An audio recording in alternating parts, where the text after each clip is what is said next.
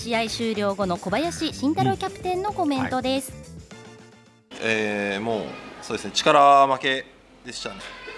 あとはもう本当に審判ですね。あと僕たちも試合しながら、フラストレーション溜めてしまったんで、その辺は本当に、明日はもう自分たちのやるべきことにもっと集中するべきだなと思ってます。自分たちのバスケットをして勝ちたい、その思いで臨んだ2日目日曜日の第2戦。連敗は許されない首位攻防戦、注目の試合ということもあり、熊本県立総合体育館には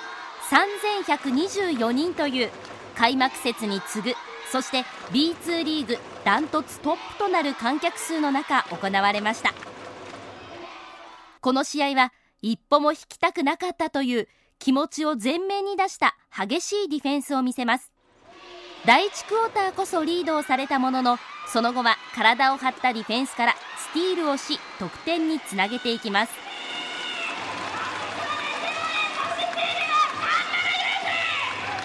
続いて福田選手。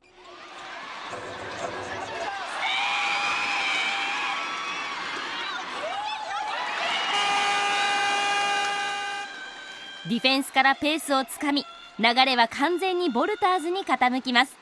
そしてこのクォーターで逆転に成功。前半を37対35で終えます。後半第3クォーターでは、この日3試合ぶりに怪我から復帰した200センチのビッグマン中西亮太選手が光ります。開始早々、相手選手のシュートをブロックするビッグプレーが飛び出します。その後、中西選手の高さを生かした連続攻撃が止まりません。連続6得点を挙げると一気に突き放します。そしてその後、208センチ、ココイチのカレーが大好きなジョエル・ジェームス選手のダンクシュート。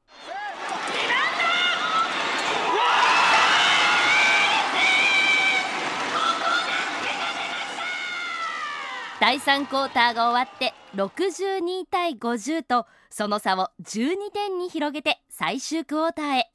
最後は古野選手、レジー・ウォーレン選手、ポール・ビュートラック選手、神原雄二選手、松永健作選手と次々にシュートを沈め、広島を寄せつけません。そして試合終了のブザーが鳴り、ファンから大きな歓声が送られました。78対62での勝利。試合終了後の小林キャプテンのコメントです。今日は我慢強く、守れましたし、気迫というのをやっぱり出していきたかった。今日は絶対引かないんだと。本当に62点ということで最高のディフェンスだったんじゃないかなと思います。絶対に負けない、その気持ちで会場が一体となって掴んだ勝利でした。これでボルターズは17勝3敗となり、西地区首位をキープしています。よかった、本当によかったですね。1戦目は本当に悔しい敗戦だったんですけれども、歯車がね、なかなかそうなんですよね。審判にフラストレーションを溜めてしまって、目の前にある広島と戦うっていうことをちょっと忘れてしまったところがあったんですけれども、見事その1日目から修正をして、2日目はもう常にこの気持ちを前面に出して、目の前の相手と戦う、目の前のボールをこう掴むんだというような戦いぶりで、見事な勝利ということになりました。2日目も同じ審判だったの？同じ審判だったんです。なので、そことの駆け引きというのもですね、面白いところなんですよね。バスケットの場合、その土曜日曜2日連続で試合がありますので、1日目負けたんだけども、2日目また全く違うバスケットが見られるというところもあって、この2日とも見るっていうのがですね、またそのどうチームが変わっていくかっていうところを見るのも一つの楽しみ方となっております。1勝1敗、最低限の結果で首位キープとなっています。で、次のボルターズなんですが、実はですね、今週末から東地区、中地区との交流戦がスタートします。この交流戦が3ヶ月続くんですが、次はアウェー戦で今週末は中地区首位の F イーグルス名古屋と対戦します。首位対決ということなんですね。で、次のホーム戦なんですが、12月17日土曜日午後5時から、そして18日日曜日午後2時から熊本県立総合体育館でアースフレンズ東京 Z と対戦します。で、ホーム戦が続きまして、翌24日土曜日、25日日曜日、クリスマスですね、こちらにもホーム戦が行われます。熊本県立総合体育館で群馬クレインサンダーズとの対戦となっています。さあ、そして今週はですね、嬉しいチケットプレゼントがあります。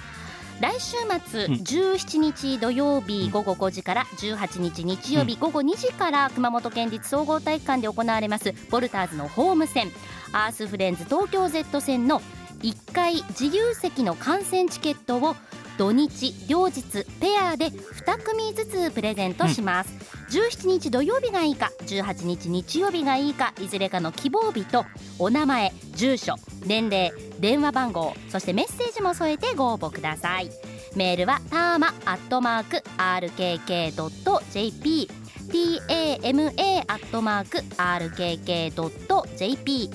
ァックスは 096-356-1115 096-356-1115、はがき封書の方は 860-8611、ラジタマボルターズチケット係までお寄せください。締め切りは来週の月曜日12日必着とさせていただきます。皆さんからのたくさんのご応募お待ちしています。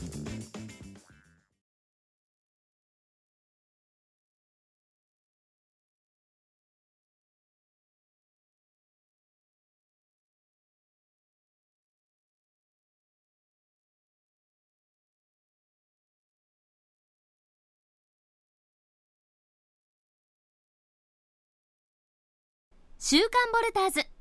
この番組は大熊本証券、藤井の唐揚げ、菊陽町吉本小児科の提供でお送りしました。